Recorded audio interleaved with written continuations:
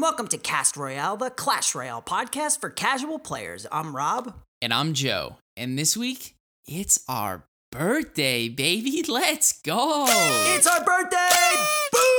Boom! And if you're listening on Apple Podcasts, Google Podcasts, Overcast, clnsmedia.com, or wherever you get your podcasts, we hope you enjoy the show. So normally I'd be like, episode 8-2, baby, let's go. But it's year 3, baby. Let's go. Dude. Yeah, it is year 3, and it's a huge milestone for the two of us. And I just want to take a second to acknowledge the fact that we finally made it to our 3-year anniversary. Congratulations, bro. Congratulations to you, my big brother. And one thing I will say is I never would have imagined that we'd be here, to be honest. I think when we first started, I was like, is anybody even going to listen to us? Right. Is this really going to work? I mean, can people really listen to a podcast about a Pringles-style mobile game? Pringles-style mobile game. I like it. Yeah, because once you pop, the fun don't stop. Boom! Boom. So, how was your week in the arena? Week's been good, man. I am currently sitting at 5,118 trophies, so I'm not really as high as like my normal season end would be. Right. But I'm just having fun in the ladder. Like I'm trying not to take it too seriously. I'm not trying to take it too lackadaisical. Like I'm just having fun. You know what I mean? Like I'm just trying to play the game and enjoy it. I think I said last episode that people are starting to catch on to the Pompeo's Papaya deck, which I think is still the case. And so I'm just, I'm not trying to get angry after losses. That's I've made a serious attempt, a conscious effort to be like, when I lose, just be like, GG. That's a good way to handle things like that. I thought that this was kind of rolled up into our New Year's resolution too at some point. See? I'm practicing. Good. I'm proud of you. Thanks, man. Clan is doing good in Clan Wars. We were sitting at, I think, 6,400 plus trophies, so we're, I think, 300 more than last week. So we're moving and grooving, baby. Yeah, that's pretty good, dude. But tell me about your week in the arena so we can keep on keeping on. Yeah, we're keeping on. So I'm currently sitting at around 4,300 trophies this season. Not much has changed since the last time that I've been playing the ladder because, like I said, I'm just a little frustrated with it right now. And I started working on that other P.E.K.K.A deck, but like I said, the cards aren't really at the level that they need to be, but I will throw it in there every once in a while. I've been playing a lot of 2v2s, really focusing on the challenge, especially the CRL challenge. I got an Ice Wizard from the legendary chest that you win when you do the CRL challenge. Nice. Yeah, so that was pretty good. What did you get? Honestly, I don't remember. But if I don't remember, then I know for sure it wasn't a miner. It wasn't an Inferno Dragon. And I can assure you it wasn't a Sparky, because I would have remembered that too. Ooh, yeah, that's a good point. And then currently, the clan is sitting at 6,911 trophies. I don't even know what to say to that. Yeah, it's about 100 more than we had last time we recorded. So, pretty impressive. You guys are keeping up the good climb, man. I mean, why go down when you can go up? I mean, speaking my language, dude. Right? I mean, that's really the only thing to live by, I think, with this game. I agree. Yeah, you should. So, a couple of news topics. The game threw some cool deals in the shop for us. So, we had the trade and upgrade shop deals, which included a free common token, which I was pretty impressed with. I know it's only the base token, but I love when they give us free tokens. I like free anything. Right. Well, I'm just saying, like, sometimes it's hard to really get the tokens from the end of war chests. You know, I felt like I was going to get them more often than I currently do actually get them. I feel like 90% of the time it's 3 packs of gold. Yeah, no, I mean, I agree, right? Like, and I think it's even harder because there's 4 different types of tokens. So it's not even just that, oh, I didn't get a token. It's, oh, I didn't get the token I need. Right. And I know we talked about this a little bit last episode, but I can safely say that the CRL challenge this time around was significantly harder than last time. Significantly, right? I thought it was just me, but it seems like after talking to you and a bunch of other people from the Discord, we really had our work cut out for us this time around. For the life of me, I couldn't get more than 12 wins. For the life of me. Wouldn't even get close. Guess how many I got? 11. Ooh, close. I got 10, which is a personal best for a challenge for me. I don't know what it was, dude. Like, I would go 11-0.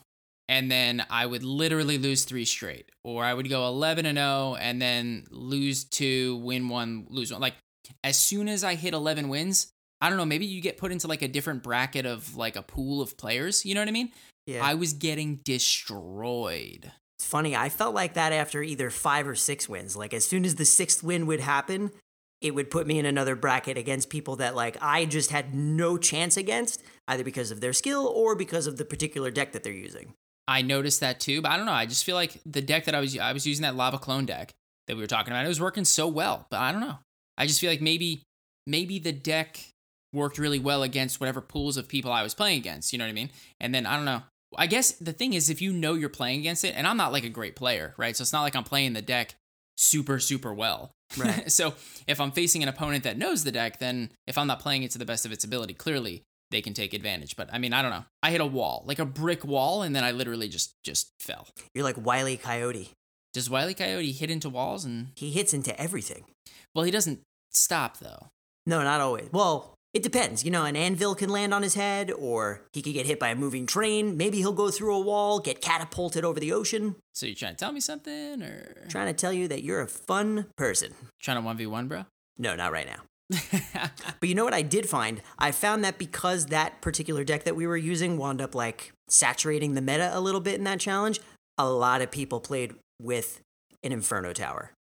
An Inferno Tower, an Executioner, Yep. a Tornado, Yep. Pretty an much E-Wiz, everything that counters an that Ice deck Wiz, specifically. Baby Dragon, Poison, Zap. And the list Snowball. goes on and on and on. It was literally like, I don't know. I feel like people had like 7 Ice Golems in their deck that just, you know, destroy clones. Right? You know what I mean? Like ice, Yeah. like you drop an Ice Golem down, if it dies, everything around it just dies because it's No, one I know. health. It is really a bad recipe. But what are you going to do? At least, did you have fun? I had a ton of fun. How many gems did you go through? I'm not going to talk about that. You got to tell me how many gems you went through. I'm not talking about it. I'll tell you. Okay. If I tell you, will you tell me? No, Rob, because you were already ready to tell me how many gems you were going to give. Am I right? You said it perfectly, Rob. All right. 350 gems. Wow. Yeah. That's dedication, dude. Yeah, and that's how bad I am, A. And B, I spent $0 to get those gems. That is literally almost 6 to 8 months worth of gem saving out the window on a challenge that I didn't even get the main reward for. Well, if it makes you feel better, I only spent 50 gems. That doesn't make me feel better at all. Good. I thought you were going to say 400. Nah. Nah. But now I feel better that you told me, I guess. Well, here we are. Wow, you made it to 12 wins in 5 tries or 4 tries? 5 tries. It took me 1 try to get to 12 wins, and then I never got past it. Wow. Yeah, the game was like, no. Slow down there, the boom man. All right? Nobody's booming nothing. I'm going to move you all the way back to the beginning. Happy birthday to you, too, Clash Royale. Yeah. Boom. Boom. Tonight, we are sponsored by Robinhood. Joe, Robinhood is an investing app that lets you buy and sell stocks, ETFs, options, and cryptos all commission-free. While other brokerages charge up to $10 for every trade, Robinhood doesn't charge any commission fees, so you can trade stocks and keep all your profits. Plus, there is no account minimum deposit needed to get started, so you can start investing at any level. The simple, intuitive design of Robinhood makes investing easy for newcomers and experts alike. View easy-to-understand charts and market data, and place a trade in just 4 taps on your smartphone. You can also view stock collections, such as the 100 most popular. That's right, Rob. With Robinhood, you can learn how to invest in the market as you build your portfolio. Discover new stocks, track your favorite companies, and get custom notifications for price movements so you never miss the right moment to invest. Robinhood is giving listeners of Cast Royale a free stock like Apple, Ford, or Sprint to help you build your portfolio. Sign up at castroyale.robinhood.com. Once again, that's castroyale.robinhood.com. Thanks a lot to Robinhood for sponsoring our show. All right, Joe. So we teased about this on our last episode, and we said that we were excited, but we wanted to set the expectations correctly, right? Because we didn't want to overpromise and underdeliver. But I don't think that's the case this time. You can't overpromise and underdeliver, dude, and we certainly did not do that today because for all of our fans and all of our listeners, dude, we would like to introduce Clash with Ash to the show. Welcome. Boom! Yo, guys, it is a pleasure to be here. Thanks for having me, and oh my god, I'm so undeserving of that intro, but thank you, guys. Are you kidding me? I think the vast part of the community would consider you the man, the myth, and the legend, Ash. We appreciate you taking the time to be a part of our show, man. Well, thank you, man. It's an honor to be here. I think the honor is ours, to be honest. You have been a staple in the community in all aspects of the community, and I think not only us, but our listeners are going to be excited to hear your perspective on a few questions that we have for you. Yeah, guys, I am ready to talk some Clash Royale. All right, so I'm going to open it up with a nice little icebreaker that we do with all of our interviewees on the show. So the first question, nice softball. What is your favorite card and why? Okay, I can never I'm one of those people who I can just never give a nice, easy, simple answer, right? Because I've had a few love affairs. There's not just one card that's had my heart, right? And it all started back with Ice Wizard. I was a big fan of Ice Wiz, but then I left him when Royal Ghost came along, and Royal Ghost and me, we had it going on for a while. But then I became an Elite Barbarian coach, and it really took my career, to the next level. So now I like the Elite Barbarians as my favorite card in the game. I'm actually really impressed because I think Joe and I cringe every time we get those cards in our chests, but like it sounds like you're all about this one particular card. So I commend you, bro, because I can't really play them too well. You know what it is, guys, is I take the cards and the emotes that are most hated in the game and I embrace them. So that my favorite emote is, do you guys have any guess on the worst emote in the game? What do you think? Oh, man. I would say it's probably one of the giants. No, maybe. Okay, I'm going to tell you, right? Is it a Hog Rider one? Do you know? No. I think the worst emote, aka my favorite emote in the game, is the Inferno Tower. All it does, that would have been it. Right? All it does is just sit there and blinks once. That's the whole emote. It just blinks once. That's it. That is the worst. I mean, I think the Clash Royale artist team, the Supercell artist team is absolutely amazing, and I couldn't make any piece of art if I gave me my entire life to do it. But with that said, like, who is in charge of making that Inferno Tower emote, right? I think when it first came out, Rob and I were like, what is this?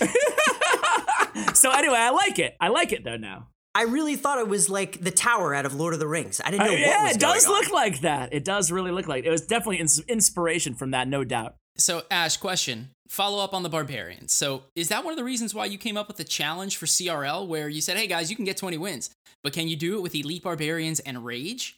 Absolutely, guys. I mean, I am a coach. Who would I be if I did not encourage my my students to play Elite Barbarians? And honestly, they're like the crappiest card in the game unless you have them over leveled on ladder, right? So I figured I'd be doing everybody a favor by putting them in the challenge, because tournament level standard Elite Barbarians, come on, they're awful. But ladder Elite Barbarians, they're really annoying. You gotta admit though, man, when you put that request out there on Twitter, you got a little bit of hate, dude. Oh yeah, dude, listen, the people are really upset about these bounties. they're not just the Elite Barbarians, but also the bounties. You should see some of the comments. Like, it's some people take it really seriously. For me, it's always a game at the end of the day, but hey, everybody's different.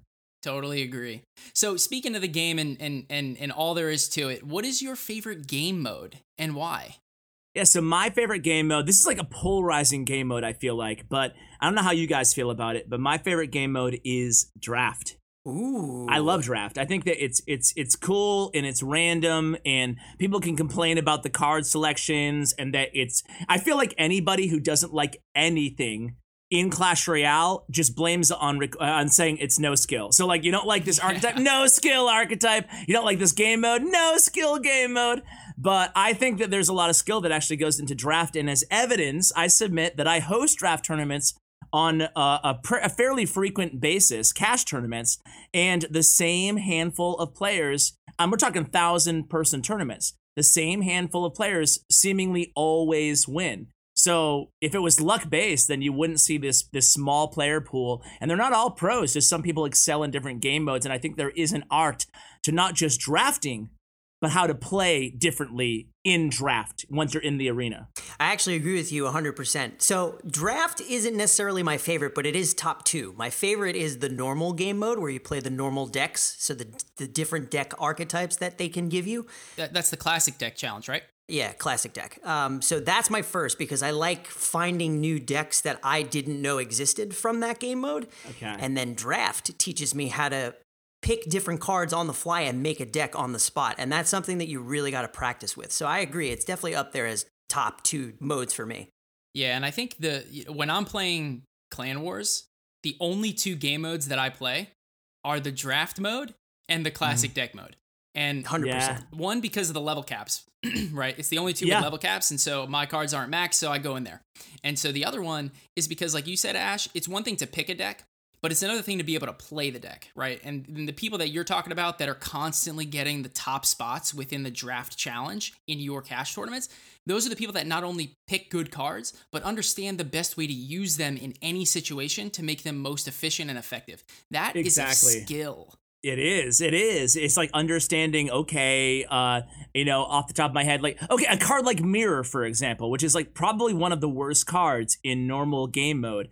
I am a firm believer that it's one of the better spells in draft because it just gives you that flexibility that, hey, sometimes you only have one good air targeting option. Well, Mirror gives you 2. Or sometimes you just need an additional one of something because you can't make that perfectly balanced deck as you can where you don't need Mirror in a normal game mode. So I like those kind of strategic variances between the game modes. And on top of that, you get the same card for an extra level higher. So like, how do you beat that? Absolutely. And my second favorite game mode, not that you asked me, but I'll volunteer the info, is because we're on the subject, is Mirror. I like Mirror Battles. Ooh. Have you guys played that one much? Yeah, and that's the one where you have the same deck and the same starting hand. Same deck, same starting hand, same rotation. The only downside to it is that some of the decks are absolutely random and arbitrary. Like they just pick... They must have some sort of very loose algorithm where they're like, okay, 2 spells and 6 cards later, because they can be really, really random and seemingly meaningless. But if they refined Mirror game mode a little bit, I think it could be the highest skill game mode in the game because everything's the same. What can you complain about? Right, because at that point, it's really based on your skill. Exactly. You can't be like, oh, matchmaking's, oh, wait, it's the same deck. But, so, yeah. He got Golem first, so he must win, right? Right. All right, since we're on this topic, and I'm actually having a lot of fun talking about it, what would be your least favorite game mode? I'm not a huge fan of, like, triple elixir. I know a lot of people are, but it just feels like so insanely crazy and somewhat arbitrary what happens in it. But I think that my least favorite... It's weird because I like a little bit of spice on your meal, fellas. It's not like you don't want to overdo it, but once in a while it can be okay, and that would be touchdown mode. Whoa! And I'm not. Yeah.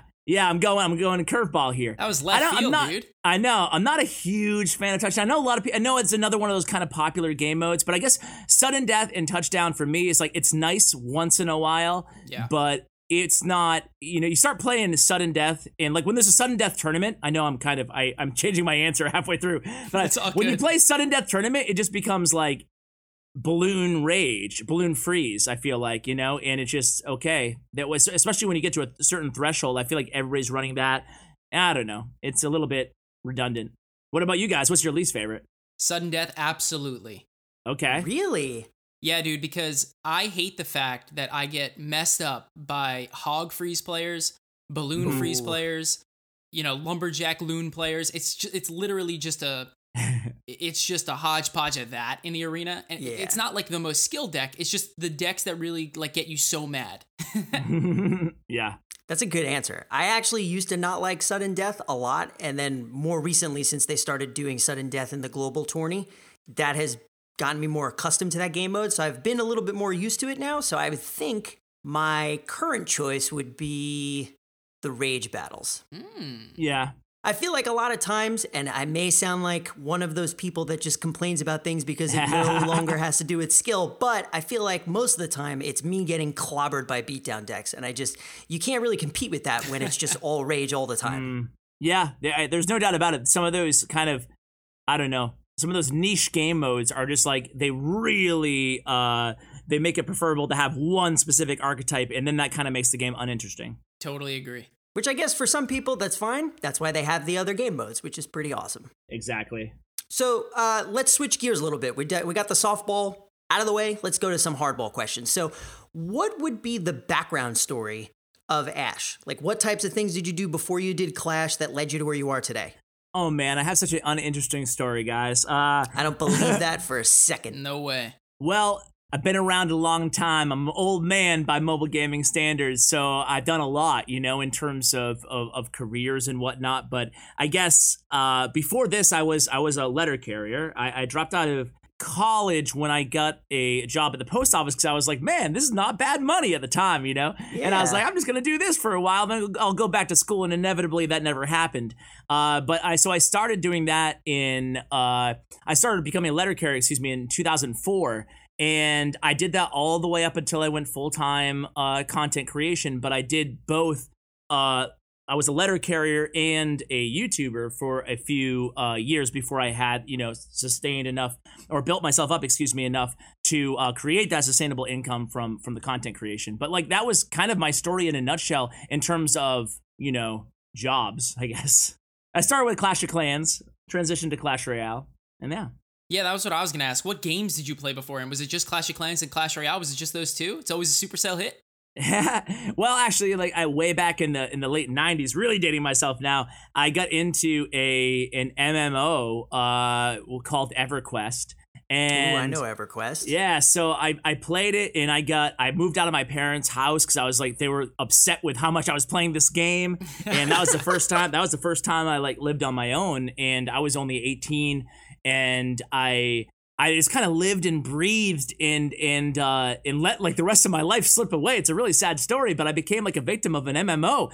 And typically I'm not normally that type of person. Like I've always loved video games. I've always loved retro games. I grew up playing like Nintendo and Super Nintendo and stuff, and then Nintendo 64, and just enjoyed like the social aspects of it, playing with the friends, going and playing GoldenEye with my friends and stuff like that, and then Halo, and then Halo 2, and all the normal stuff. But then it kind of caught me off guard. I got really roped into the MMO RPG of EverQuest, and ended up again, like I said, my life kind of it's weird because the dichotomy is you're having such an awesome time in this game with people who feel like friends.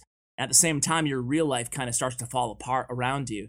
And that's what happened to me. So after that, I kind of swore off video games for the most part. I still played here and there. But when I picked up Clash of Clans for the first time in 2013, I was like, man, this seems so benign. How could I ever get addicted to a mobile game? And at that time, I mean, it must have been... Gosh, I forgot what iPhone I had or whatever I was playing on at the time, but it was like really, that was like cutting edge Clash of Clans, at the time. And I just kind of started playing it. And at the time, I saw other YouTubers kind of having success. I was never a big YouTube viewer before I became a YouTuber myself, but I did know just from my clanmates about other Clash of Clans YouTubers. Like, oh, do you watch Galadon? Do you watch Chief Pat or whatever? Back in 2013, I'm like, no, but I guess I will, and that's kind of how it all kind of started for me. Wow, man, that's an awesome story, and I can relate to like playing a video game so much that you feel like your life is kind of going the opposite direction. It's like I used to play World of Warcraft, and I literally got soaked into it. I would like type in /played and see that it was just like 5 months of my life, and I'd be like, all right, so maybe I should reconsider. Yeah, the similarities between, like, obviously between EverQuest, was like the predecessor to World of Warcraft. I know it's not an MMO podcast, fellas, but a funny story is, like, my guild leader, this is really getting real nerd level 10 out of 10 here. My guild leader was like the source of news information. This is before YouTube, that going back to, like, I don't know, the year 2000. And he had a blog about everything EverQuest and MMOs, and he was later hired and became one of the lead designers for World of Warcraft, my guild leader, and it was pretty crazy. He still works there for Blizzard today. That's crazy. That's amazing. His name was, well, I won't say his real life name, but his game name was Führer Plains Defiler, so you guys can look it up. Check it out. Yeah. That's a good fun fact. Thanks, man. Yeah, it was pretty cool. So that's a good story, man. So, I mean, basically you went from moving out at 18, playing too many video games, to then going on no video game spree, Clash of Clans, working at the post office, and then YouTube, man. I mean, if that Pretty doesn't much. say that if you just take a dream and kind of run with it, anything's possible, huh? Absolutely. I mean, it's cliche, but it's true. Like, I've always been the type of person to have a million different things going on, like projects and interests. It seems like you guys are the same type of dudes to have that, right? I mean, so I've always done stuff other than just work. I've never looked at the post office and even when I was delivering mail, I was always listening to audiobooks about businesses, about startups, about biographies. Like, I was always consuming media. And I think that's informed a lot of where I am today. No, I think it's a really good story, Ash, and I think all of those aspirations that you were just talking about really come through in what you do today for your viewers. It certainly does to us when we watch it. So, kind of transitioning into that, actually, what does a typical prep session look like for you when you're streaming or when you're recording a YouTube video? How do you prepare for that post? What equipment do you use? Like, how does that all come together in one solid piece? Yeah, I mean, well, my guess at this point, I'm really, really lucky because I've been doing this. When I started with Clash Royale, I was like, dude, you suck at this game, Ash.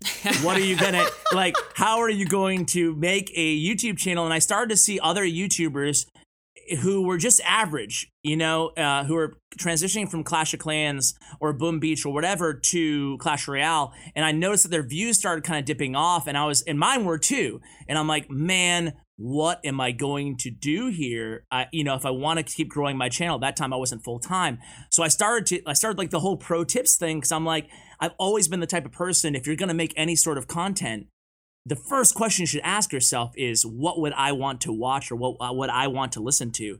And me personally, not saying it's for everybody, but for me, I love interviews, and I love you kind of getting into the nitty gritty and the strategic elements of a game. And I guess I kind of like dry stuff. Not that I'm trying to be dry, but I just love interviews. I love interview podcasts. I love, and I'm a huge podcast consumer thanks to the post office for 10 years of my life listening to audiobooks and podcasts, right? So, and I would do it for 10 hours a day on time and a half speed. So, I created the pro tips. I created like a network of pros, and I just meet people, and then eventually it became like a symbiotic relationship where they would come on the channel, they would shout out their channels, their social media, and hopefully they could grow a name for themselves. So at this point, I don't have to. This is a long-winded answer. Sorry, guys. At this point, I don't have to necessarily go out and find content. I have the luxury of a lot of it coming to me at this point.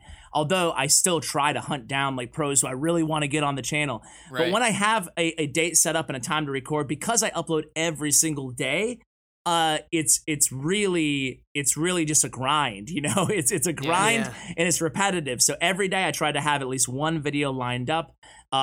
Sometimes, like right now when we're recording this, the 20 win challenge is wrapping up, CRL challenge. So I have a lot of people reaching out. I got 20 wins of this, and it's awesome. And then sometimes it's just kind of dry in between updates or something like that.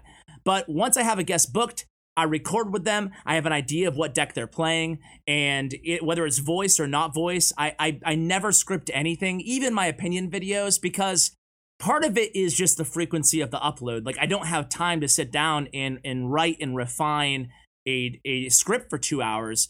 So I'm pretty decent. I wouldn't say I'm the best, but I'm pretty decent at just ad hoc conversation. And as you can see, as evidence, I would submit the answer to your question. I can talk a lot. So I feel like at this point, I record on Skype, I edit it, I have the conversation, or I talk over their gameplay if they don't speak English that well, if they're not comfortable on the mic, and then maybe I spend I record with OBS. I record with an Elgato HD60 hardware. Ooh, nice. With a lightning cable on my phone, or on my iPad, excuse me. And then I edit with Sony Vegas because I'm too much of an editing noob to use Adobe Premiere, which is way better. And then I render and I upload and I respond to comments and I stream and then I repeat my day, and that's pretty much it. Dude, I cannot believe you do this on an iPad. Well, I mean, I record the game. I have to record it from something, right? Yeah, but like just having that as part of, like, I always look for other ways to incorporate my Apple technology into the things that I do, especially with the podcast. So like just hearing that that's part of your routine is pretty cool. Yeah, for sure. Like the mobile element of it still stays intact. Yeah, that's good. You know, it's funny, Ash, that you mentioned it's a grind, right? Because I think when people look at, not so much us, I mean, we're every other week, right? But I think when people look at you and what you do, they see videos every day. Sometimes people can kind of take that for granted. It's a lot of work that goes into what you do, a lot of preparation. I know you say like you don't have time to script it all, but the grind is real with what you do. And I mean, it's a lot of dedication that you put into being able to deliver the quality product that you put out every single day. So I think, you know, we certainly appreciate all that effort that you do. And I think you just mentioning it here kind of points that out. Yeah. And the fact that Joe and I know what that feels like on like maybe a 16th of a scale. Yeah, a very, very nano small scale style. We have so much respect for everything that you do. So again, I just want to take the moment to thank you for taking an hour out of your long 24-hour day to join us on this show, because this is truly an honor. Guys, it's not that big of a deal. It is to us. I'm not that big of a deal, is what I'm saying. No, thank you. I appreciate it. I'm not going to sit here and lie and be overly humble about it. It takes a serious mental toll, and I've made tons of sacrifices as does any content creator. What you see on YouTube, no matter who you're watching, no matter what you're watching, it all just seems so upbeat and rosy, and then you forget like how much work goes into making that consistently. And that's why burnout is a real thing in YouTube, and it's a real thing in streaming, and it's something that everybody struggles with, whether you're releasing content, you know, every week or every other week or every day. You still experience a lot of that pressure. I don't know how I did this when I had a full-time job. Like now I feel like I have no time to breathe. But at one point I did it while I had a full-time job. So I don't know, but at the end of the day, it's still my living too. So it's also work for me now. So, you know.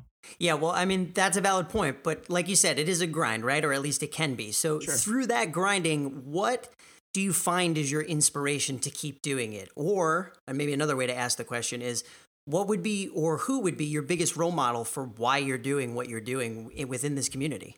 Oh, I have so many different role models, guys, but it just depends. Like, I don't have one person who I look to in any area of life and say, that's what I want to be.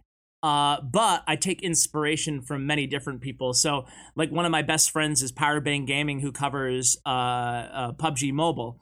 And we talk on a daily basis. And I got to say, mentally, and just his professionalism gives me inspiration to be that way as well, and always stay grounded, never get too emotional, because that's one of my downfalls as a person is I do get emotional, I do get passionate, and sometimes it can lead me to be over passionate and too reactive in the moment, which is a lesson that, you know, even though I have to work on it, it's one thing that everybody should work on, especially in this day and age of social media and stuff where it's so easy to be reactive. I fall into that trap as well, but it's something I'm always trying to get better at, or reacting to criticism, you know, negatively or defensively. So I take that from Powerbang. I mean, there's so many people who I honestly have, who I think of every day, and who I think, okay, I want to be like that. On a broader spectrum outside of the mobile community, I look at other YouTubers. Like, I really admire and respect like Phil DeFranco and Matt Pat. Okay.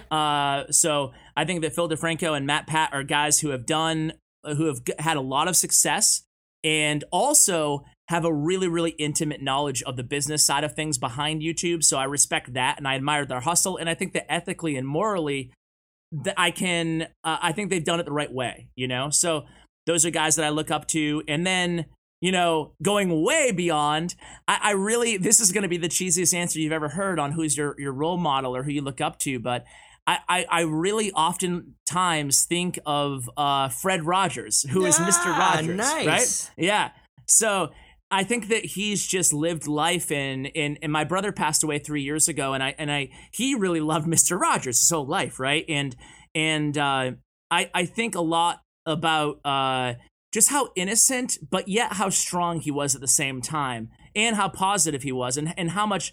And he didn't care, like, it's Mr. Rogers here, but still, at the end of the day, he never cared at all what anybody thought of him.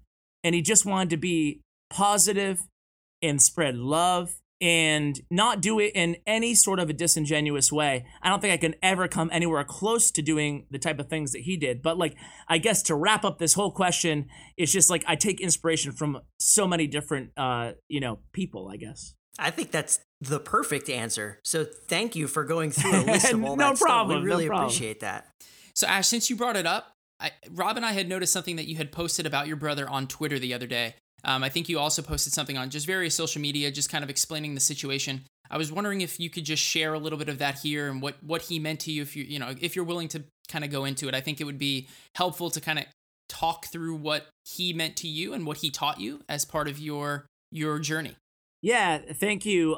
Thanks so much for asking me about that, Joe, because honestly, I don't know, I feel like we have a weird taboo or a stigmatism in our culture around, talking about people who have died, especially if they're really close to you. But I think the best thing you can do for somebody's memory, heck, if I died next year, I would hate if everybody's like, don't ask about Ash, man, he's dead, So for that reason, my brother Sean, he was 29. He passed away 3 years ago in March, and he was autistic. And I was kind of like, it evolved from me being a bigger brother. I was 4 years older than him, to more of a caretaker as we entered into adulthood. And the best way to describe Sean would be somebody who he has like Mr. Rogers in a lot of ways, had a very innocent personality about him.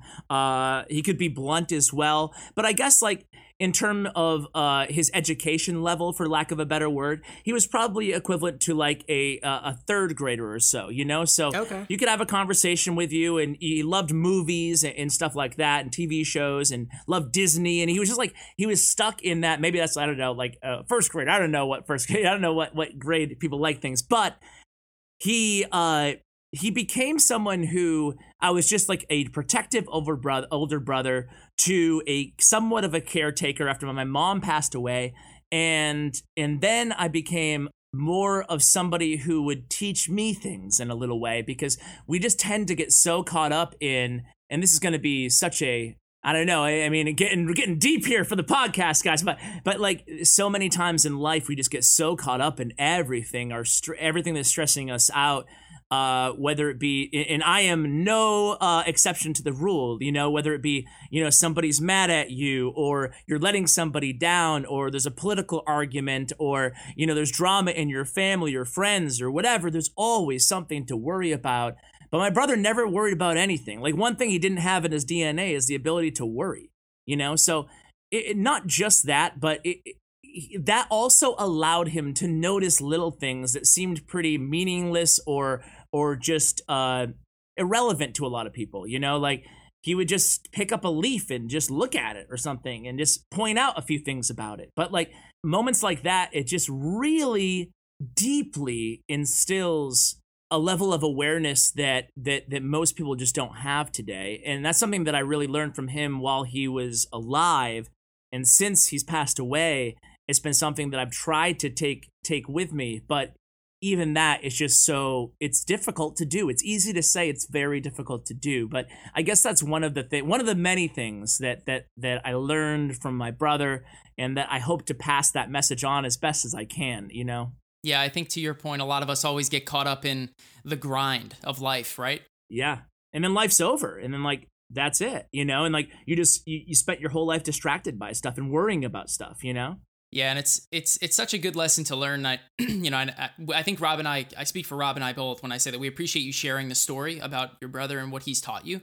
But it's just interesting to know that, and that's applicable to anybody. We all go through this, right? So just being able to, it's the little things in life that people take for granted, where if you just take that step back, slow things down for a little bit, you can really focus on something. is it really the end of the world? Is it really that important? Is it really make or break right now? Or can I enjoy something else? Can I focus my attention elsewhere and just stay positive? And it showed in your response, right? Like, even though, your brother passed away, you took the positivity in him and the messages and the themes that he taught you, and you just shared that with us. And I think that's a really special moment. Yeah, and I thank you, and not to say that everything's like awesome in my life. Like, I still go through bouts of, I guess depression or anxiety, just like a lot of people do. But I try to kind of keep those lessons in the back of my mind, or in the front of my mind if I can. Sure. Well, I can speak on behalf of the two of us and all of the siblings that listen to our show, because we certainly get emails about people listening with their brother and their sister, that story alone probably hit home for a lot of people. So thanks a lot for that. No problem. So Ash, I think we're going to switch gears yet again and talk about the fact that you are ingrained in the Clash Royale community in so many different ways. You've got esports, content creation, which we talked about. You're kind of like a staple for the community, where people think of you as a face in certain instances of what's going on, ingrained in different things. What part of that, of your role in the community, do you actually enjoy doing the most? You put a bunch of different hats on, but which one do you like doing the most?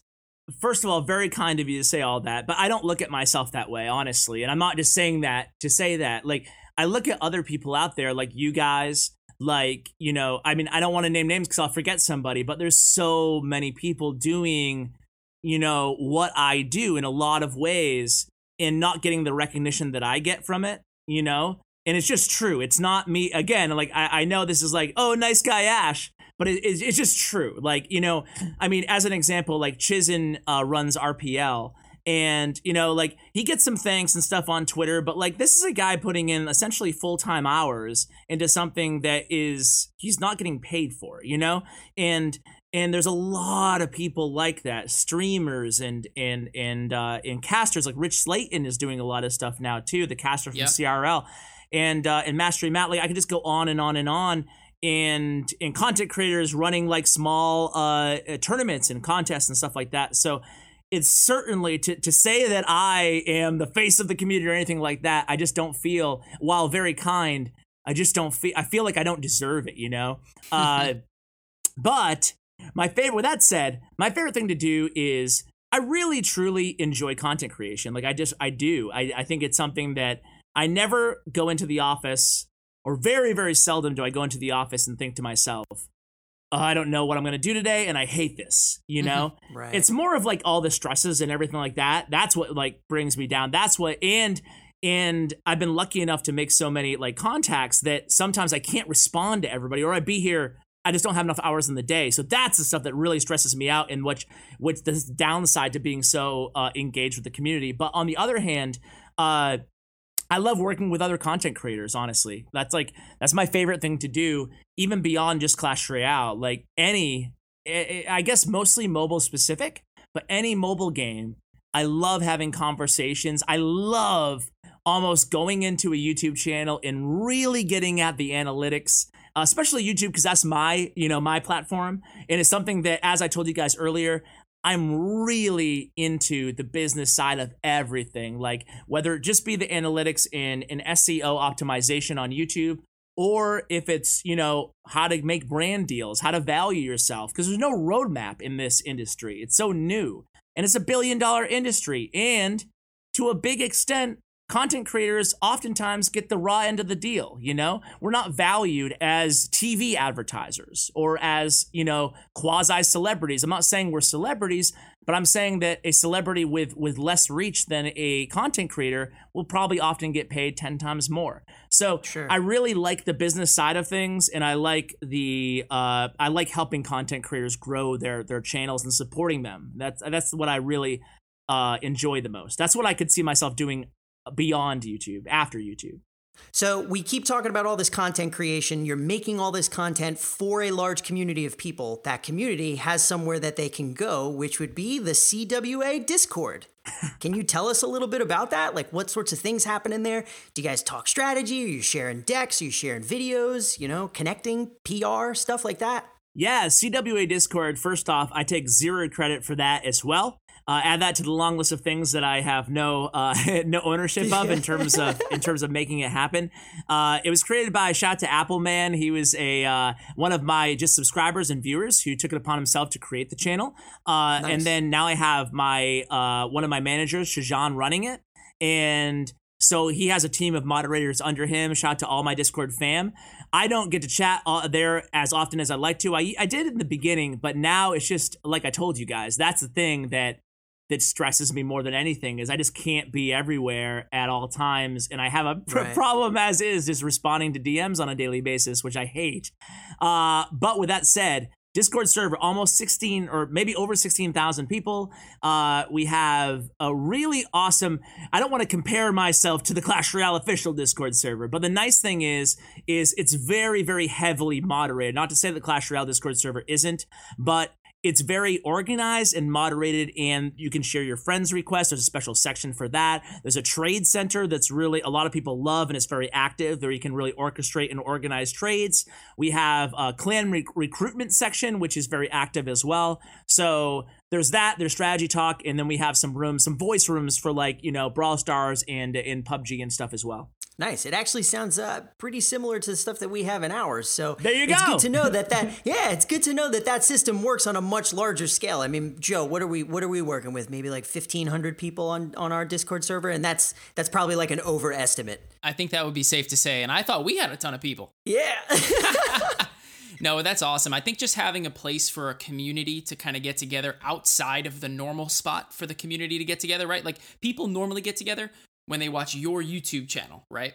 But they aren't together. People are together when they're listening to our show, but they're not really together. I think having that Discord as a place where they can all come together and be one united community, where they can interact with each other, have that sense of camaraderie with one another, is a really important thing to keep the community going, which I think is just a great way to encapsulate what's going on. I agree with you. But do you know what my favorite thing about having those types of communities are? Like on a Discord type server like that, or even on like a Slack. So in our Discord, it's a great way for people to vent about certain things that are happening within this game. And it may sound like I'm joking around, but honestly, there are so many people that get frustrated, myself included. Joe, I know you get frustrated. Ash, I'm sure you get frustrated a lot of times when we're playing this game, because it's a very competitive game. But there's a good way to vent, and then there's a bad way to vent. And just kind of spewing all over Twitter and all the other social media platforms, that's not really the best way to vent. And you usually don't get what you want that way. I feel like having like a talk session in your Discord is a great way to kind of keep the community at a healthy playing level. But nobody vents on Twitter, right? Nobody ever goes on Twitter and nobody vents right? on Twitter. The wrong way. Who does that? Nah, it's so true though. It's so true, and it goes back to what I was saying earlier about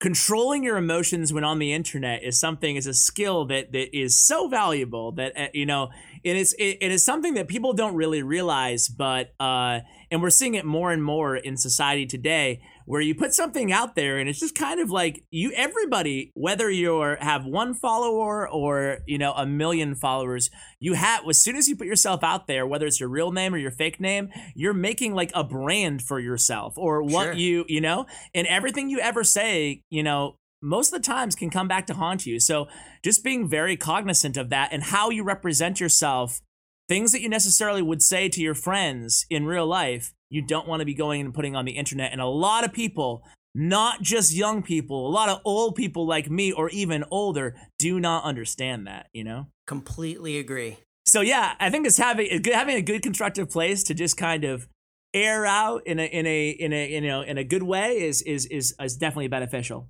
Yeah, and I think that, and this is just from the two of us to you, one of the things that we look up to you for is your general attitude and your positivity, because we try and keep that with our podcast every time we sit down to record an episode, or when we're conversing with people in our Discord or even on Twitter and stuff like that. So that example that you set for us helps keep us doing what we're doing. Even though we try and be positive, sometimes it gets really frustrating. It's hard to always do that, but we always do keep the things that you say in the back of our heads as well. Well, thank you guys. I appreciate that. And I don't think anybody's perfect, right? So we all make mistakes. I'm sure you guys may have made one or two in the past in your lives. Fair share.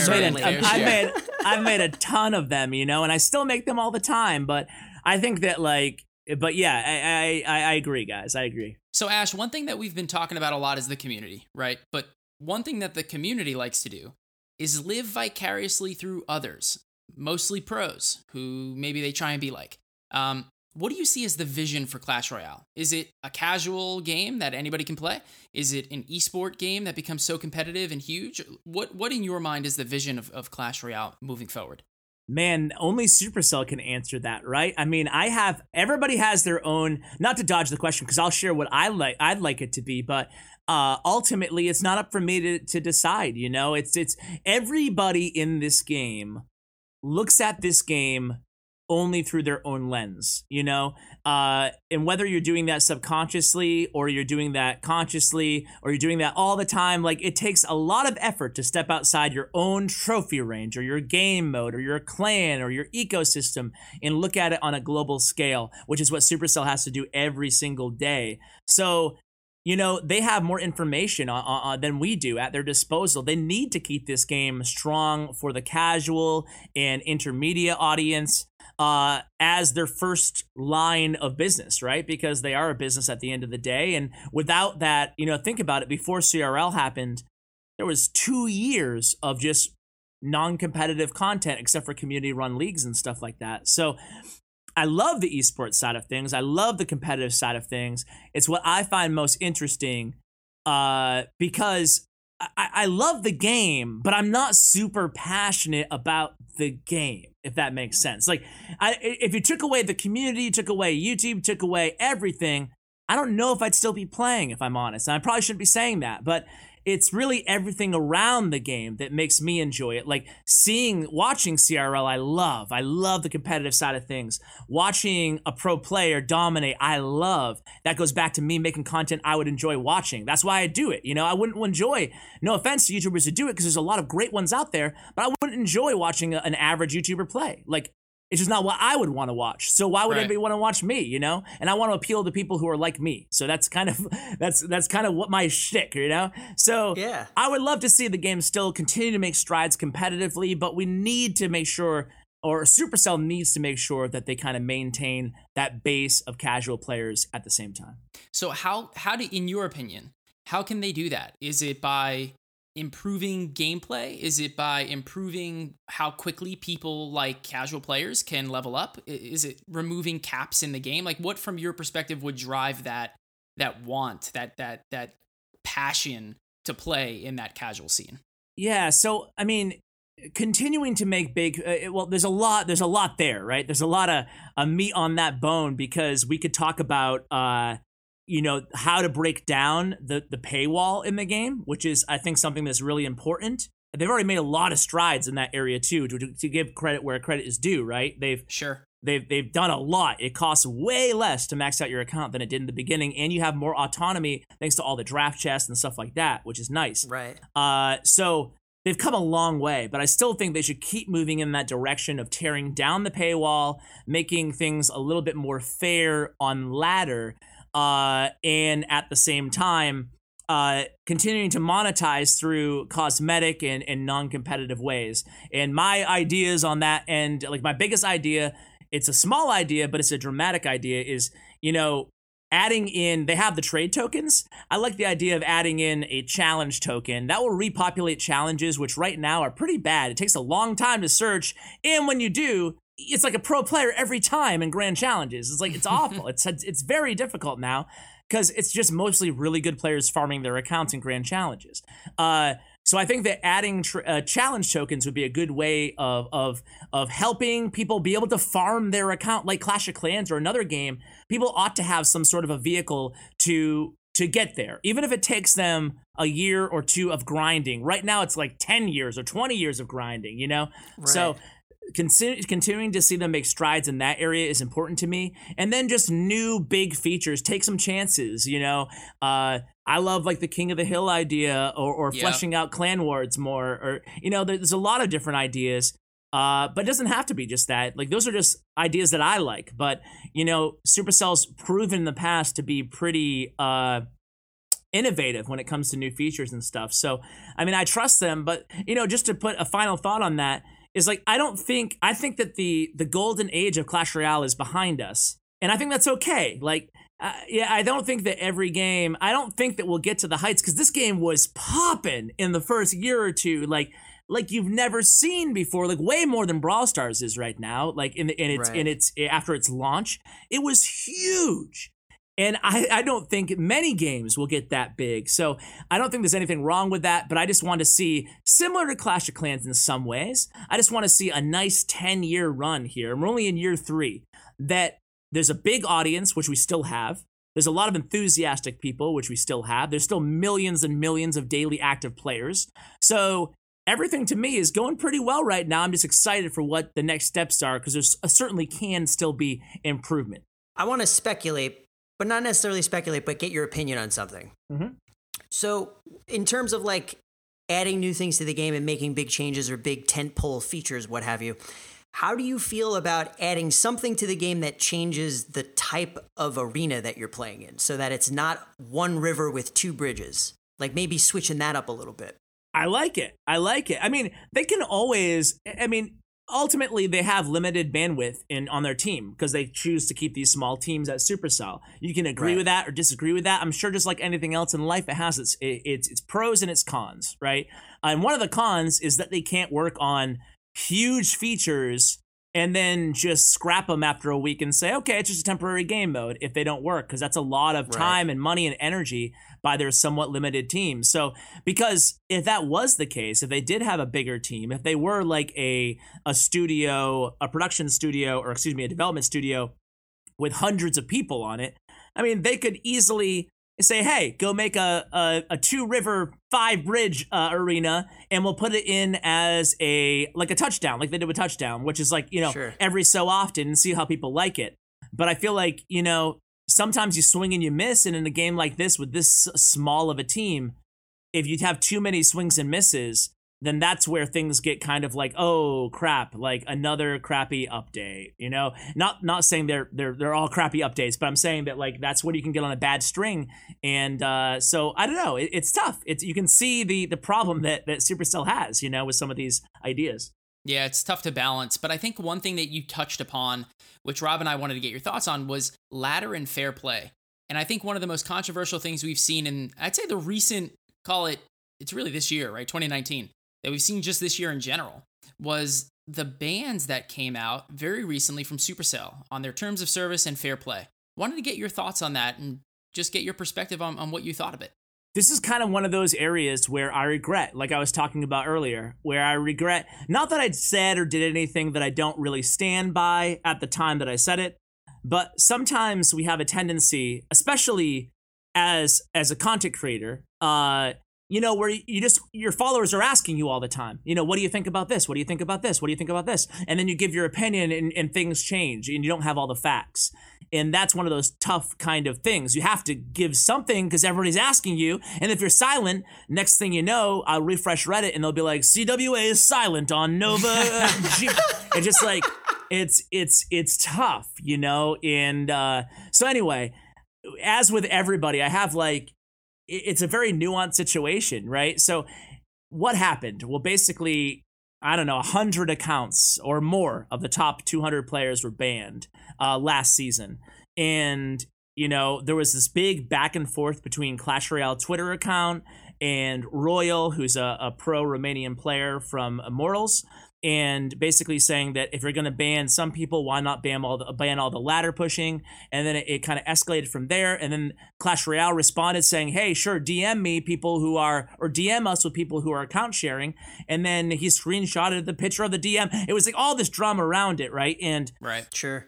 And then the next day, or actually a couple days later, that happened on a Friday, and then on Monday, everybody got banned after that happened. And it gave the appearance that essentially it was just like, hey, submit all the names you think are cheating, pro players, and then we'll just ban them all for lifetime, permanent ban. And that's what happened. But there was more to the story. And, what it comes down to, without getting into every little detail again and rehashing the whole thing, what it comes down to is a lot of people have broken the terms of service for a long, long time. And a lot of people with any terms of service violation are kind of ignorant to what they're doing being that wrong. And Supercell is somewhat complicit to that because they've allowed it to go on a large scale without addressing it. So for a while. Yeah. So for 3 years, so I feel like it's just not a great situation for anybody. And a lot of the blame goes on these players. Some of the blame even goes on me because, I've been indirectly supporting account sharing by having them on my channel, knowing that they were account sharing, Right. But me personally, my own opinion, my private opinion, now public, is that account pushing isn't that big of a deal. Cheap gems is a big deal to me, but that's just my opinion. Ultimately, the onus is on Supercell to decide what they want to do about these things. And they permanently banned a lot of accounts, mostly for cheap gem sales and purchases, which I think is awful. It's really goes beyond just cheap gems. It's essentially money laundering and it's fraud, theft, right? And fraud and theft, and it's really, felonies, it's bad. So yeah, this is like jail time level. Yes, for those that don't understand how serious it is. Exactly. It doesn't mean that if you bought cheap gems one time that you're going to go to jail. It means that the people who are one level higher than the person, like people who are dealing in this, they could be at risk, So, I mean, man, what a situation, right? How do you guys feel about it? I think personally, I would agree with you. I personally don't think sharing accounts is the worst thing in the world, right? Although I respect the fact that Superset's against their terms of service, and it is fair play to not have that, right? So I get it, right? But what is a big deal to me and what is a big deal to them, like you mentioned, can be different, and we can agree to disagree on that. But to your point, cheap gems, buying something with someone else's credit card, nobody benefiting except for the person getting the cheap gems, and the person whose credit card got stolen not being reimbursed potentially. I mean, it's that to me, to your point, is a big problem. Yeah, no, I totally agree. I think the one thing that I would say, I just wish, not for the cheap gems, but for the whole account sharing thing, I just kind of wish that, like in Clash of Clans, they would have just issued a statement along with in-game, not just on Twitter, saying that, hey, from this day forward, we're going to ban every account who account shares. That's it, permanent ban, we've looked the other way, or they wouldn't say that, obviously, but the reason I thought that would have been nice ahead of time is because they didn't address this for years, Right. And then to permanently ban people on it, to me, felt a little excessive. I know there's some people all over Reddit, all over social media saying, screw them, they're cheaters, they deserve the death sentence. But to me, I guess, maybe I'm a little bit more apathetic. I don't know. But I just feel like ultimately, not every crime is created equal, So I guess I'm riding the fence here, fellas, but yeah, I guess that's how I feel about it. I'm okay with moving on, with a clean slate here. I think it was a little bit, unfortunate how everything went down, but I guess it is what it is. And it's nice to see a lot of the pro players starting new accounts and Supercell being okay with that too, so. Yeah, and I think the one thing that really kind of reined everybody in was the explanation on Reddit that they gave, and also that they gave on Twitter, where they kind of shed some light on what the situation was, that they didn't just ban people for account sharing, but also the primary reason, which was cheap gems that were purchased, and a combination of those things. Just being transparent on that, I think really kind of reined back the reaction that that the community in general had to what they did, right? And I think having that perspective is really important as we move forward. Absolutely. Totally agree, guys. I don't really have any more to add to that. You guys both completely covered my own opinion, so thank you both. So, Ash, switching gears yet again, one thing that you've been able to do is be a part of CCGS and be a part of CRL, right? In different capacities, but you've been a part of both. Question we have is, what do you think Supercell can learn from both of those to apply into CRL Season 2 to make it that much better? Oh, man, I mean, geez, I've been so lucky enough to be at so many tournaments since the beginning of Clash Royale, starting with the Helsinki tournament, which Jason won, Yep. And no big deal. Final 8 finish, guys. No big deal. Yeah, we saw you on stage. Yeah. We saw you on stage. Dude. Can I just say, you are a sick emote spammer, man. Yeah, did I? I don't even remember that. Did I spam a little bit? Oh, no big deal. That was before we even knew what BM was. It's true. This is it. This is the tell-all podcast. I love it. Yeah, right? And I was also the first player to ever play Royal Giant in a cash live tournament, because I played Royal Giant right after it was released in that tournament. So Nice. yeah, good times. But yeah, I think that the game has they've come a long. The competitive side of things has clearly came a long way, considering that I couldn't even get 15 wins in the 21 challenge the last time around, and I made it on stage that first time. And Supercell has grown with it, and they now have a whole esports division, which does a really good job in CRL and CCGS as well. Season 2 of CRL, I'm super excited. I do wish there was a little bit more connection between CRL West and the rest of the world. But Supercell is so separated by region, which I find really unfortunate. I find it, and I get some of the limitations and why it is that way. But at the same time, like me as somebody in the West, I would really love to see more Eastern content, but it's really not that available to us. But anyway, that aside, out of the way, I think they've come a long way. I love that they're collaborating with YouTube a lot, because YouTube, obviously, again, I'm a little biased here, but YouTube compared to every other streaming platform, they've shown an extreme interest in mobile games, which I am so thankful for. The guys... Sure. From Lester Chen, who's the head, I think, of I don't know, mobile gaming or gaming partnerships or something. I don't know. I forget his official title, but he's worked hand in hand with the Supercell esports team, Tim Ebner and company, and they've created like a lot of really interesting things. And we saw one of those things in the loot drops at the CRL World Finals, where you could get in-game rewards just for watching. That's incredibly innovative, because no other platform has ever done anything like that. So I hope they continue to expand upon these kind of outside the box and innovative ideas to make the viewing experience better for the viewers' side. Because, I mean, we had millions of people watching the World Finals, which is amazing. And only 100 or 200 or whatever, 500 people in attendance there. So you really want to be thinking about the viewing experience from home and how to get more eyeballs on your game, because some people might look at those things as cheesy or gimmicky. Me personally, I think it's a brilliant marketing, because if you can bring in 1 million people and only 10% of them stay, then boom, you have 100,000 new fans. Even 5% of them, 50,000 new people who are interested in the league. So you don't have to convert everybody, but if you convert a small percentage, then you grow the competitive side of things. So I really like that. I like the innovation, and now it's going to be back in horizontal, which I'm especially excited for because I watch on PC. So I'm in the minority though, but I wasn't a huge fan of the vertical CRL. So I think that those are all things that they've learned from. They've also learned a ton, I can only imagine, after season 1 of working with these big name organizations in esports. And, I can only imagine that it's probably challenging to work with a lot of those big, especially considering Clash Royale. I'm sure some of them probably treated it as a side project, So Right. Yep. I think that, I was not involved in any of these, but let me just throw it out there. I have no inside knowledge to that, but I can just assume that me personally, I was not happy at all with a lot of those big orgs and how they promoted the league or the team. And they really did a disservice, I feel like, to their players. A lot of those orgs, without naming names. Not all of them. There were a lot of exceptions who did really awesome work too. Right. But I think that Supercell probably learned a lot along that road as well. And I think that, most importantly, having organizations who are passionate about your game is really important. Yeah, and I think two things I think that you mentioned that really struck home with me is one, being innovative with your community, but two, using ways to engage the viewers, right? Mm-hmm. If the viewers can feel connected in one way, shape, or form, they're more likely to grab on and feel more interested and feel like they're more a part of what's happening as opposed to just watching what's happening.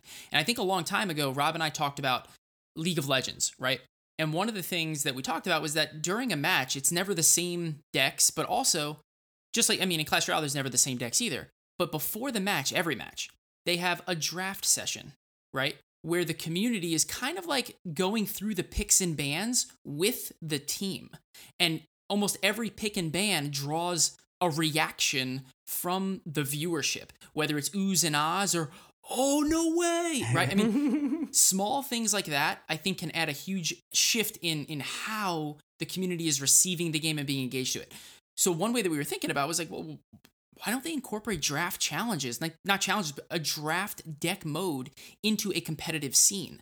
Wouldn't that be a great way to engage the community in a different way, using, to our point before, more skilled players who know the game, who know the cards and those various interactions and how to capitalize on them?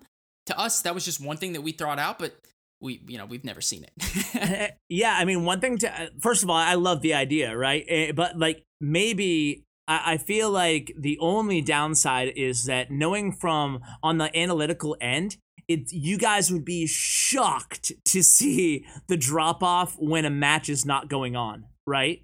In viewer retention, right? So and even I remember when I was in CCGS, or was it CRL? They're all blending together, but I think it was, no, it was CRL. So when I was doing the locker room, no, I don't know. Was it CCGS? I think it was CCGS. But when I was doing the locker room segment, like where we talked about the matches in between and stuff like that, like I'm not saying your idea is a million times better than what I was doing in the locker room.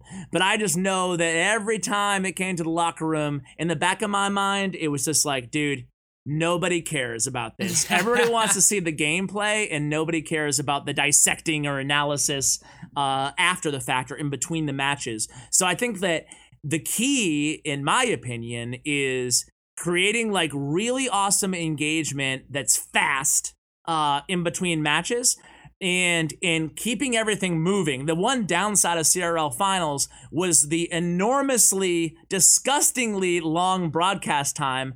I think I went through like 15 Red Bulls there in Japan during that, because I was just like, I can't believe how long this is. It was like an 8-hour stream. So I'm not saying every CRL stream is going to be, that long, obviously. That was an anomaly, and there was some technical difficulties and stuff like that. But they need to keep things running, Short, I think, wins in these contests. It's so easy to lose interest. So, I think that you need to, A, keep things moving fast. And then B, you need to, during the downtime, make something very provocative, a real easy value takeaway for the viewer, and keep it moving. So like, yeah, if they did a quick draft thing, or maybe they take your idea and they mix it with loot drops somehow, Yeah, right. There you go. That would spice up those intermissions. But I feel like you need to account for and to think about every single minute of the broadcast, and then do everything you can, just like, on SNL, like every second is accounted for. And if there's a technical issue, then you have to adjust on the fly and you have to take stuff out. But like, I felt like we didn't do a good job of that in the World Finals. But that's okay, because those are all learning experiences, and hopefully moving forward, all that stuff is going to get fixed and corrected down the road anyway. I think it will. I'm pretty, honestly, I'm not just saying that. You guys know I'm very open to being critical, but I think that the esports team is really, really good on Clash Royale's side. Of course, there's a lot of things they can improve upon. We mentioned a lot of them right now in this conversation, but I feel like they have done a lot of market research, and they kind of have a good direction going into 2019 CRL. Well, we can certainly hope, and we have a lot to look forward to. Totally agree. So as we wind down the conversation a little bit, one of the things that we like to do with each guest that comes on the show is get some advice for anyone that listens to the show that is a casual player, because the whole point of our initial idea of this podcast was to help people that were casual, right? Like Joe and I. So what would be some of the top 1 to 2 tips that you would give for someone who wants to get better at Clash Royale and someone who wants to get more involved with the Clash Royale community? So to get better at Clash Royale, I feel like an enormous amount of the skill gap between a below average and an average and above average player really comes down to 2 kind of obvious things. Number 1 is just not playing too aggressively. I feel like it's almost a meme that every pro that comes to my channel is like, do you want to be patient at the beginning? Identify what your cards your opponent has. But it's true. Like, and especially the more you lose, the more aggressive you can be. I'm sure you guys know. Like I'll never start a bandit at the bridge if I pick up my phone and I play a match right now. But after a couple losses, I'll start a bandit at the bridge. Yeah. I'm with you on that. So I think like always trying to be passive is one thing, but the best tip is the most absolutely obvious, but it's something that is really difficult, and that's why it's easier said than done, but is to really, really concentrate on what cards your opponent has at all times. and it's just so important to the game, to having success. Like, and it's so easy to just to just play your game and not worry about the opponent so much. Like, just keep track of their win condition and maybe their spells, and that's about it.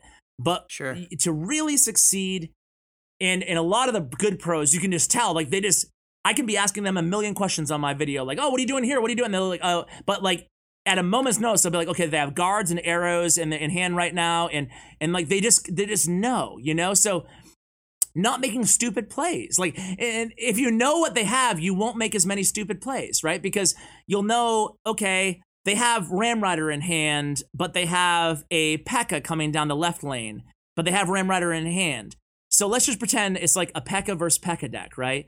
And I want to use my P.E.K.K.A against their P.E.K.K.A because that's my best option against their P.E.K.K.A. But if I play my P.E.K.K.A, I know they have Ram Rider in hand, and I'll have nothing for the Ram Rider. So just like those stupid little, in a vacuum, it's the right decision to counter a P.E.K.K.A with a P.E.K.K.A.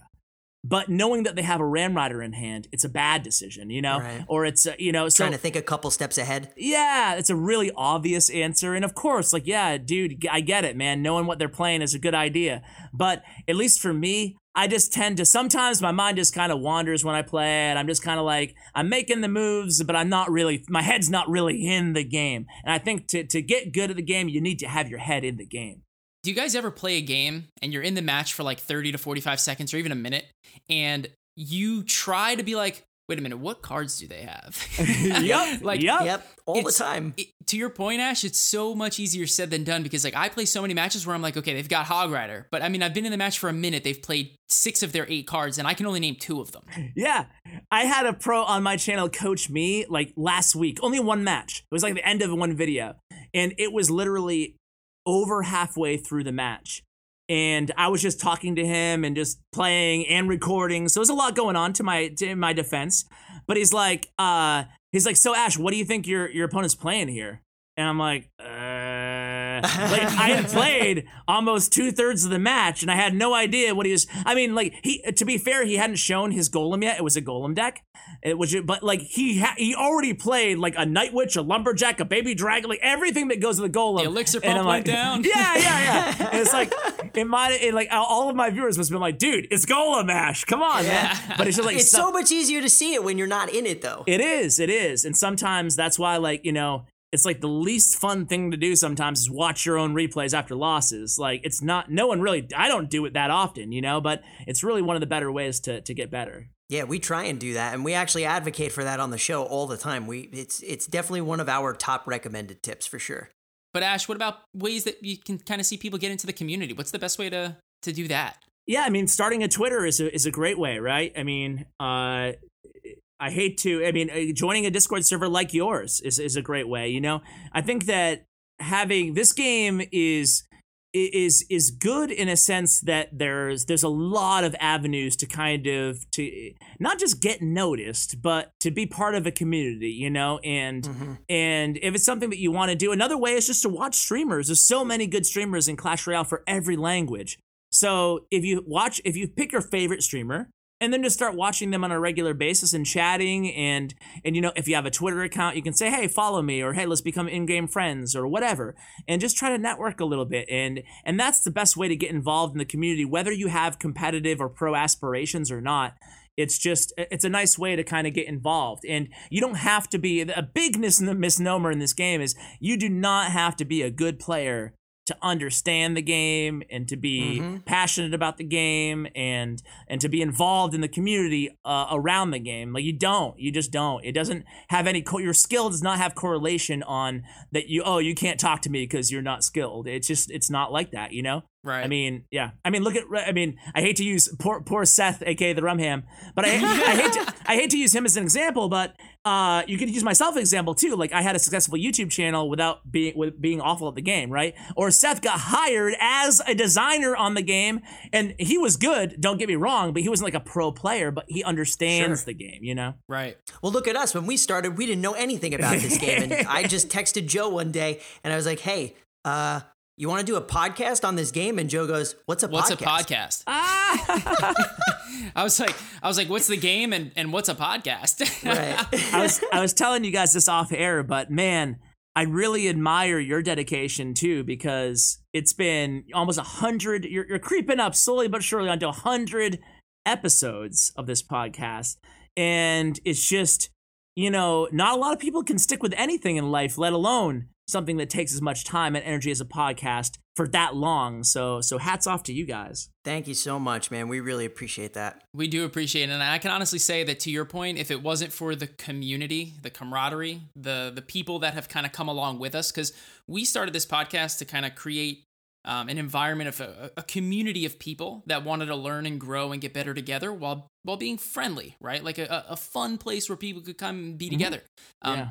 Honestly, I think I can speak for Rob and I both. And if we didn't have this community, to your point before, it would be difficult to continue playing the game. It at least would have been a much harder thing to continue doing for 3 years. And I think, to your point, that's really what keeps the grind going. That's what keeps us passionate. It's been a fun journey so far. I can honestly say we weren't sure if we were going to make it past 10 episodes when we first started, but here we are. Definitely not. And I can say this is my opinion, I would hope that Joe feels the same way, but you never know, right? I don't think that I could have ever done this particular project with anybody else. Like, there's no way that I would even be close to it would not be as good if I just had a friend on, or if it was just me doing the show, or even if Joe was just the only person doing the show. Like, the dynamic between the two of us is what keeps us both energized. And yeah, sometimes when we sit down in front of this microphone, Joe looks at me, I look at Joe, and I'm like, oh, I can't believe we have to record this for 2 hours. But as soon as we get going, it's like, we just start moving and grooving, heck baby. Yeah, we love this game. Yeah, moving and grooving, baby. That's it. Dude, that's so cool. That's so cool. And that should be, again, back to like the brotherly thing, but it should be like an inspiration to someone, like sometimes you can really, some of the best ways to bond with somebody, not to get so mushy here, guys, but like some of the best ways to kind of bond is to take on a project together, not just go out for beers or whatever, or like, not just hang out and do nothing or play video games. Sometimes actually doing something together is like the coolest way to kind of, to have like a meaningful, relationship, I guess. Yeah, no, I totally agree. It's like that sense of accomplishment really adds another level of to your relationship. That's a really good way to put it. Cause I can agree with Rob. I mean, it's certainly finding your niche, right? To you, it was pro tips. To Rob and I, it was just like, maybe there's like a family of people out there, like siblings that want to play this game that just want to get better together. Yeah. And that's what we hope to create in the community. So, it's just funny to hear how we all try and strive for that one thing that keeps us passionate in everything that we do during the grind. Absolutely. You guys can definitely tell that you're passionate, so keep up the good work. I appreciate it, man. Thanks, man. All right, so I'm so happy that we did that, and I think it's now time to officially wind down the actual interview. So, Ash, not that most people wouldn't know where to find you anyway, but just in case there happens to be that one little kid somewhere that just does not know how to find you, where can they find you? On Twitter, YouTube, whatever? Thanks. Yeah, so I have like the normal social media at CWA is my Twitter. Nice and easy. Clash_with_Ash is my Instagram. And of course, I upload every day at CWA Mobile Gaming on YouTube. I stream Monday through Friday on Facebook. I'm a Facebook gaming partner you can search CWA Mobile Gaming or Clash with Ash. Sweet. And for everyone that's listening, we'll be sure to include that stuff in the show notes so you can easily find it, click it, and just go right there. And also, if you're coming from the show after hearing this message, let Ash know that you came from our show, so that way he knows that our words have reached you. That'd be really cool. I hope to see some of your listeners, and also again I have my Discord as well, so if we will check that out as well. And shout out to my Discord fam, because I'm gonna make sure I share the podcast to those guys too. That's right, man. Well, Ash, Rob and I want to thank you so much for taking the time out of your day to talk a little bit of Clash with us, but more than that, talk about your journey, talk about what it's like being a YouTuber, what it's like being behind the scenes as in esports and the community, and just your perspective on things. I know for sure Rob and I were excited to hear it. We were excited to do this interview. But truthfully, I think our listeners are going to get a lot out of it. So appreciate you shedding your insight and sharing your thoughts with us today. Joe, Rob, the pleasure is all mine, guys. Honestly, thank you so much for having me on, and hope to come back on soon again sometime. And one more thing before you leave, the official boom. Boom! That's what I'm talking about, baby. Boom! All right. We'll talk to you later, man. Bye. Bye. Later, guys. All right, Joe. So, of course, we both had a great time hanging out with Ash. But what good would a Cast Royale episode be without our deck spotlight? Deck spotlight. That's right, and this deck is called Big Royal, and it's a 3.9 average elixir cost deck that contains the Royal Giant, the Mega Minion, the Barbarians, the Baby Dragon, the Barbarian Barrel, Poison, Tornado, and the Furnace. So Joe, tell me how I drop a Big Royal on my opponent. So this deck is actually one of the easier decks to play that we've actually spotlighted in a while. Really? It's not a complicated deck. Like, at the end of the day, you're using cards that are good at specific things, right? Sure. Royal Giant, Bridge. Mm-hmm. Barbarians, Defend. Right. Mega Minion, Defend. Baby Dragon, wait for it, What? Defend. Right. Right, this deck is a very defensive deck, but it also has chip damage, which is really awesome. In the Furnace, if you can set the Furnace up at the beginning of the match, it forces your opponent to do something. 9 times out of 10, your opponent cannot appropriately deal with your Furnace, so they have to play a card that stops the damage from being dealt to their tower. When they do that, well, then you just play a card, maybe the Baby Dragon, maybe the Mega Minion, play a card in the back that just counters that card. You might think that you're down elixir, but in theory, you still have a Furnace, right? And they've wasted a card. They've basically put a card on the map that doesn't function the way that they want it to function. Right. You caused it to function on defense to prevent damage. At that point, you should have control of your side of the map. And when that happens, bro, you just gotta drop the Royal Giant down. Ooh. I mean, this isn't like a difficult deck to play, right? You drop the Royal Giant down and you defend him. If your opponent drops a Goblin Gang or guards to attack the Royal Giant, it's best to just use the Barbarian Barrel. Some might say, well, why don't you just let the Furnace Fire Spirits attack the guards, right? They'll take care of it. Ooh, can I answer? Feel free. That allows your fire spirits to actually make it to the tower instead of wasting the damage on killing those troops. And if it hits the tower, that's significantly more damage than the Barbarian Barrel would do to the tower. Right. Fire Spirits do a ton of damage. There's a reason why they are used for chip damage through the Furnace, right? They have to be responded to, or they can take a tower down in maybe 2 or 2.5 Furnace deploys, right? The other reason is because your Barbarian Barrel is really good against ground troops, right? It's really good against Skeleton Army. It's really good against guards. It's really good against Goblin Gang. It's good against Spear Goblins. But it's not good against minions. So you might as well just use them on the troops that it's good against. Or snipe the Musketeer if it's attacking your Royal Giant. But if you do that, maybe your opponent has bats or maybe they have minions. If they do, well then guess what? Fire Spirits clean them up, baby. The other option you have is the Baby Dragon. And the Baby Dragon can be used situationally. It's a tank, right? It does AoE splash damage. It can be used to facilitate the offensive push. However, you're typically going to want to use this card on defense. It's not as good on offense because if you play it first, your opponent has the ability to place their cards in placements that don't allow the Baby Dragon to get value, that AoE splash damage value. Whereas on defense, you can force troops to move in a specific direction towards the Baby Dragon and get more value out of that AoE splash. Right. Meaning, you can then go on the offensive counter push. Guess what? With the big Royal Giant. Bada bada boom. Boom, dude. Now, this deck is really interesting because the Tornado is really only good when coupled with the Baby Dragon. So you can use the Tornado for defensive purposes. You can pull a Hog into your King Tower. You can pull a Miner away from your Archer Tower to activate your King Tower as well. But aside from that, you're really just going to want to use the Tornado for 2 things. 1, to remove threats from your Royal Giant. The longer your Royal Giant is alive, the more damage he's dealing. That is your win condition. The only other way that you can get chip damage onto their tower is through poison, value poisons, or Furnace chips onto the tower. But the true value comes when you have the Baby Dragon played on defense, drop the Royal Giant at the bridge, and then while you're peeling things off of your Royal Giant with the Tornado, AoE splash damage with the Baby Dragon. Ooh. It works incredibly well.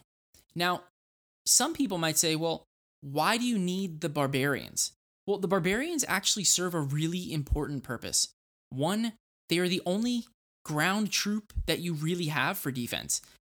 And they can surround your opponent's troops. So they can really delay. They can cause your opponent's push to be delayed for an extended period of time. Sure. One of the number one threats against a Royal Giant is a Big Mama P.E.K.K.A. So having multiple ground troops allows your biggest threat, in theory, to be slowed down for an extended period of time.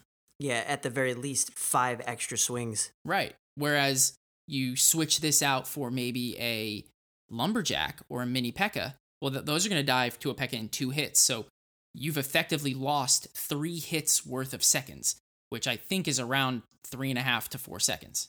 Right, and then if you swap that out with maybe, let's say, the Skeleton Army, that has the high potential of getting whacked by a Zap or a Log. Right, in which case you're losing elixir, right? Yeah. Not only are they dying fast, but you're also losing elixir. And you're slowing nothing down. Right, and, sure, you can lose the 5 barbarians to a 4-cost fireball, but at least you're making your opponent drop a 4-cost fireball. And if they're coupling that with a Big Mama P.E.K.K.A., well, they've effectively used 11 elixir there. Right. Still slowing down their push. Sounds good to me, man. It is good, and it's not a high skill cap deck. Again, simple steps here. Drop the Furnace down, maybe drop the Mega Minion in the back, see what they play. Drop the Baby Dragon for defense. Royal Giant at the bridge. Defend him with the Barbarian Barrel, peel things off with the Tornado, couple that with the Baby Dragon, and do chip damage with the Poison. And you've got yourself a game, dude. And the thing is you shouldn't overcomplicate the deck. If you play it too aggressively, like if you don't properly set up the Furnace and you're just dropping Royal Giants at the bridge every 5 seconds, you're not going to win, right? Like you have to be able to defend your Royal Giant in order for him to effectively chip damage onto the tower. Makes sense. So taking this approach makes it that much easier. Boom, dude. Boom, man. So yeah, give it a try again, right? Like even though it's call it a low skill cap deck, so to speak, you're going to lose at first, right? Like, Yeah. It took me a little while to get the hang of it, get a few losses under my belt before I really understood the best way to play it. And you're going to see, like, you'll make mistakes, but that's okay. It won't take 30 games before you start to realize the potential of the deck. It might take 5 to 10. If your cards are high enough level to take into the ladder, feel free. It's not a bad deck at all, and you can definitely learn it quick enough. Or, if you feel more comfortable taking it into a classic challenge, jump in and learn it because I promise it will pay dividends. This deck, about a week ago, dude, was number 2 on the tippy top of the ladder. Nice. Good choice, then. Thanks, man. And that's it, dude. We're done. Year 3 is now behind us, and we get to look forward to year 4. Year 4. You know what happens before year 4? Is this a trick question? Nope.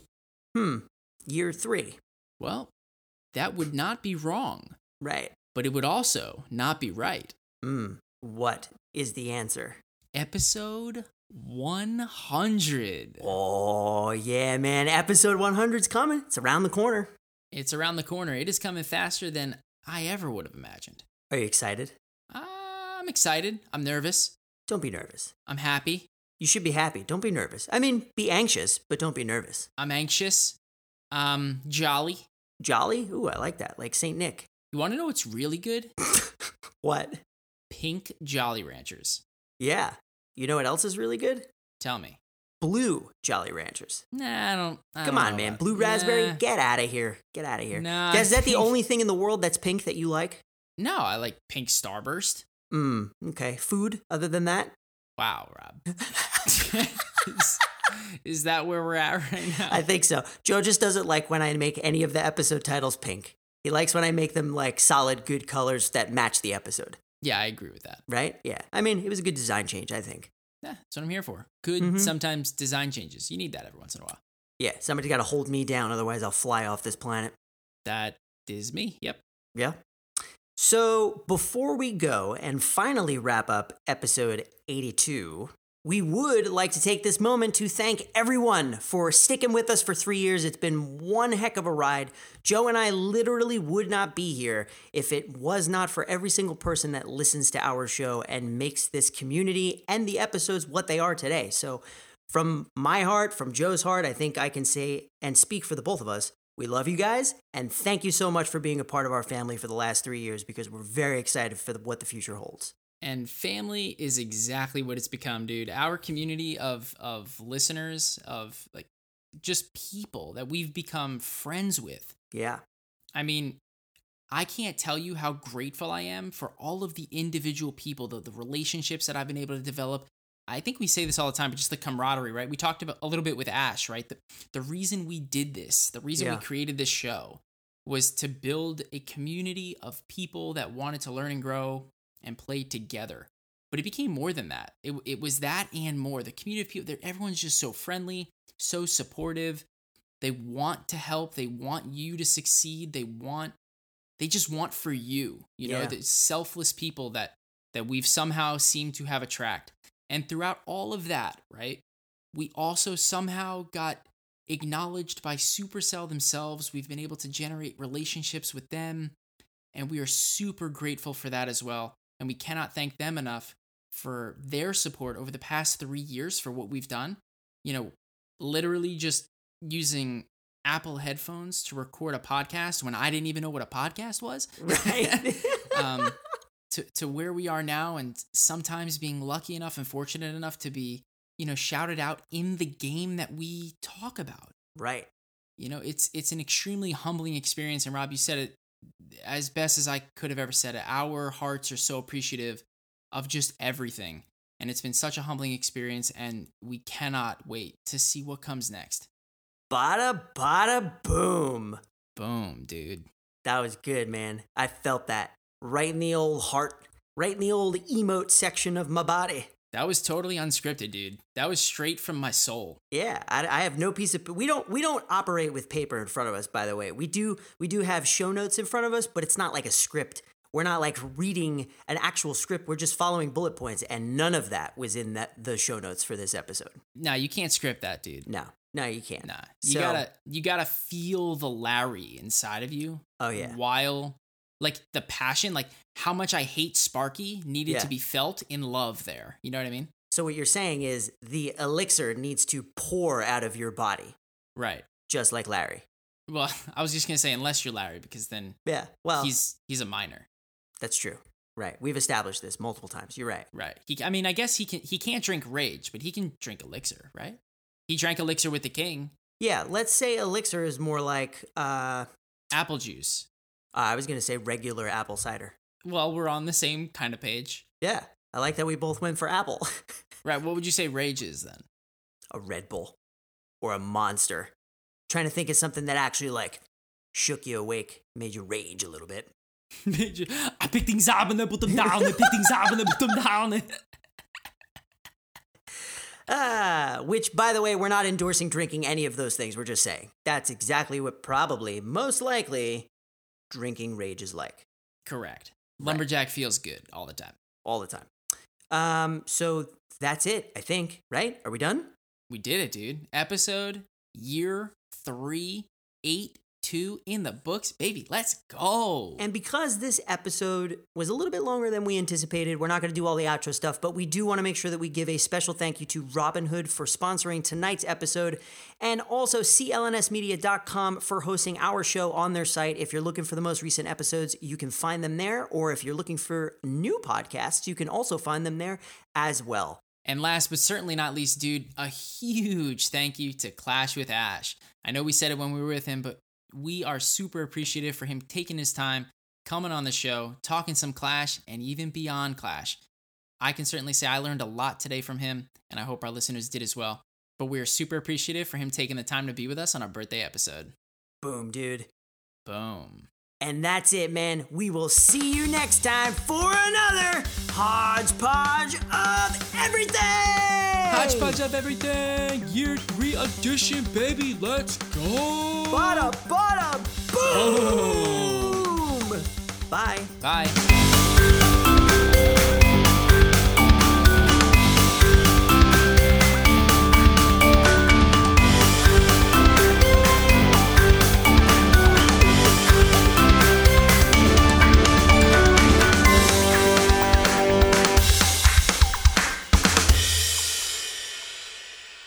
Boom, dude. Boom. Boom, dude. Boom, dude. Boom. And that's it. We will see you next time for another Hodgepodge of Everything.